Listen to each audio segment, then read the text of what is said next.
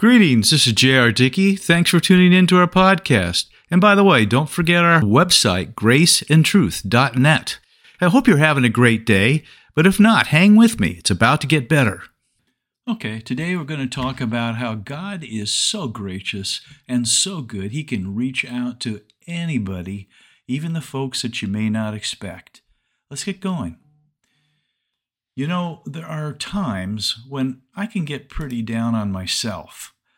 The older I get, the easier it is to notice my failings, both in the present and lifelong.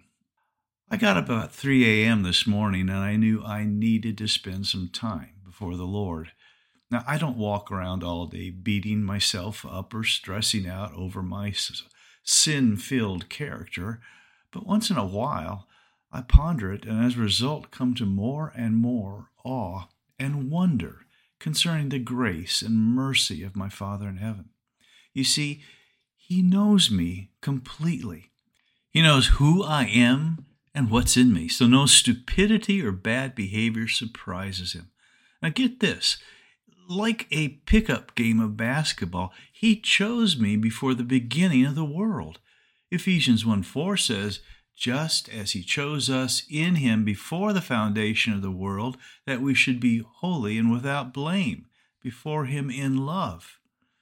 Now, in John 2, verses 23 through 25, we read, when He was in Jerusalem at the Passover during the feast, many believed in His name when they saw the signs which He did. But Jesus did not commit Himself to them because He knew all men, and had no need that anyone should testify of man, for He knew what was in man.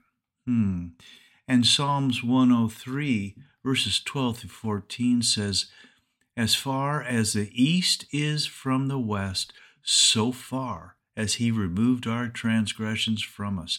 As a father pities his children, so the Lord pities those who fear Him. For He knows our frame. He remembers that we are dust. So, in spite of my wretchedness, He loves me. How awesome is that? And He has already canceled all my sins, past, present, and future, because I placed my heart in His, and I opened it to faith in Jesus Christ. This blew me away again this morning and lifted me up out of the stink of my own self. And I recalled that it was this message that Darlene and I shared with, well, let me tell you the story. We were living in Athens. We never had much money. The translating gig I had paid very little.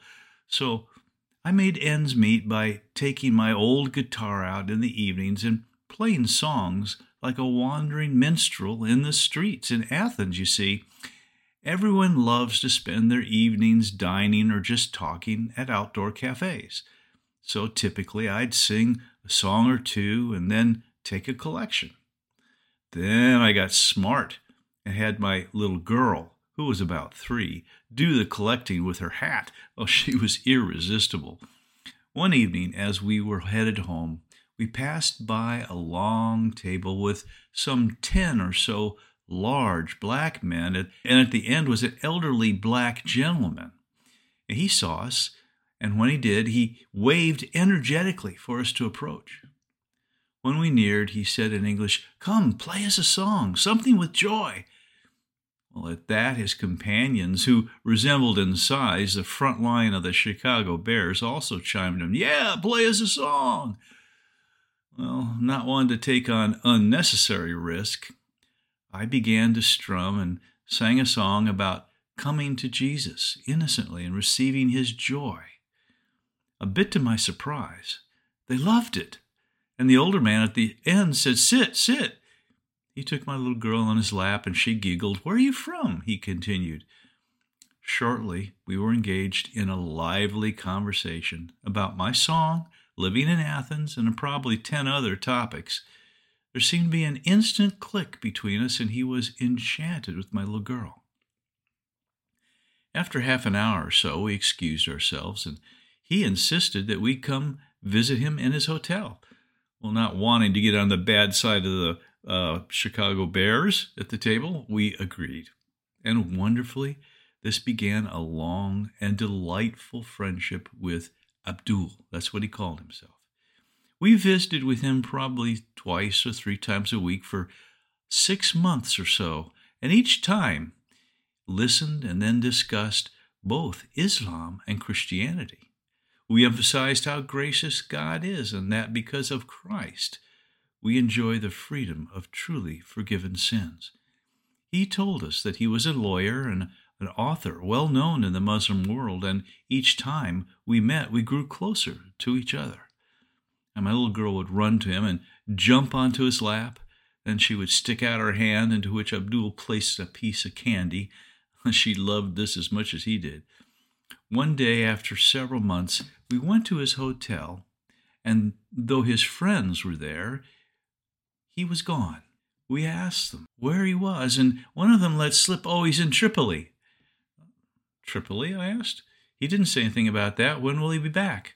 "Oh, in a few days. It's another Arab summit," he replied, and then acted like he'd really blown it.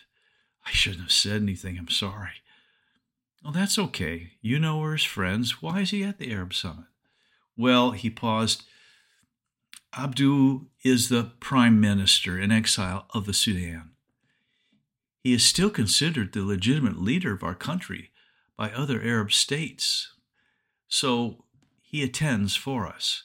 Well, this last part, he said, was with obvious pride. Darlene and I were dumbfounded. When Abdul returned, we met him, and he shyly confessed that it was true. He told us that he had spent 7 years in and out of jail in Khartoum because the Egyptians had taken over and put all his government in prison. Then the military leaders that had overthrown his government were themselves overthrown, but the new leaders didn't know who to trust. At one point, Abdul, convinced that he was about to be executed, wrote his will with chalk on the wall of his cell. The next morning, the ones who were going to execute him were themselves executed in the cell next to him. Well, upon his release, he fled the country with many people who were loyal to him, and he was supported by other Arab heads of state because he was so highly respected. You see, he had been the first Sudanese leader invited to the White House and to speak to the UN. In addition, he had hosted several Arab summits himself. "Do you know what I did in Tripoli?" He smiled broadly, almost like a child. "No, Abdul, what did you do?" We anticipated something unusual just by his body language. "Well, there was this man," he said, "named Gaddafi, who is the leader of Libya." "Well, yes," we inserted, "we know who he is." "Okay, well, he was going on and on, loudly asserting that we all had to reject the West, and especially Christians, because they are all infidels and unworthy of our friendship. So I stood up," he said, "and rebuked him and said he was mistaken. I said, in fact, that I had met some wonderful people from the U.S. who were Christians, and if there are more people like them, we should welcome their friendship."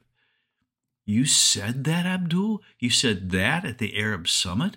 Will that get you in trouble?" "Oh, no, it's the truth, and I know many of them heard my conviction." Well, we were flabbergasted at his boldness and prayed for God to protect him. Anyway, it wasn't too long after that the Lord led us to move from Greece to Italy.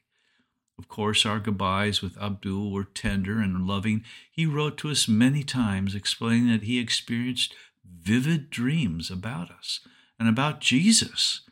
In one letter, he joyously wrote that he had asked Christ to come into his heart and forgive his sins.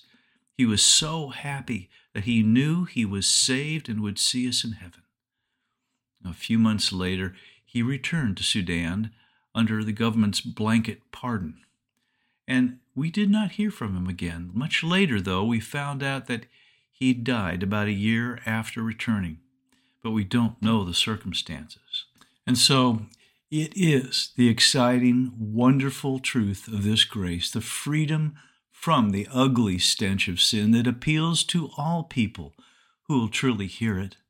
Just like me, and just like Abdul, God knows all his children and loves us so dearly. Now may the Lord grant you peace in the midst of any storm and faith to trust him. Look for our next podcast, and may you realize more of his grace today.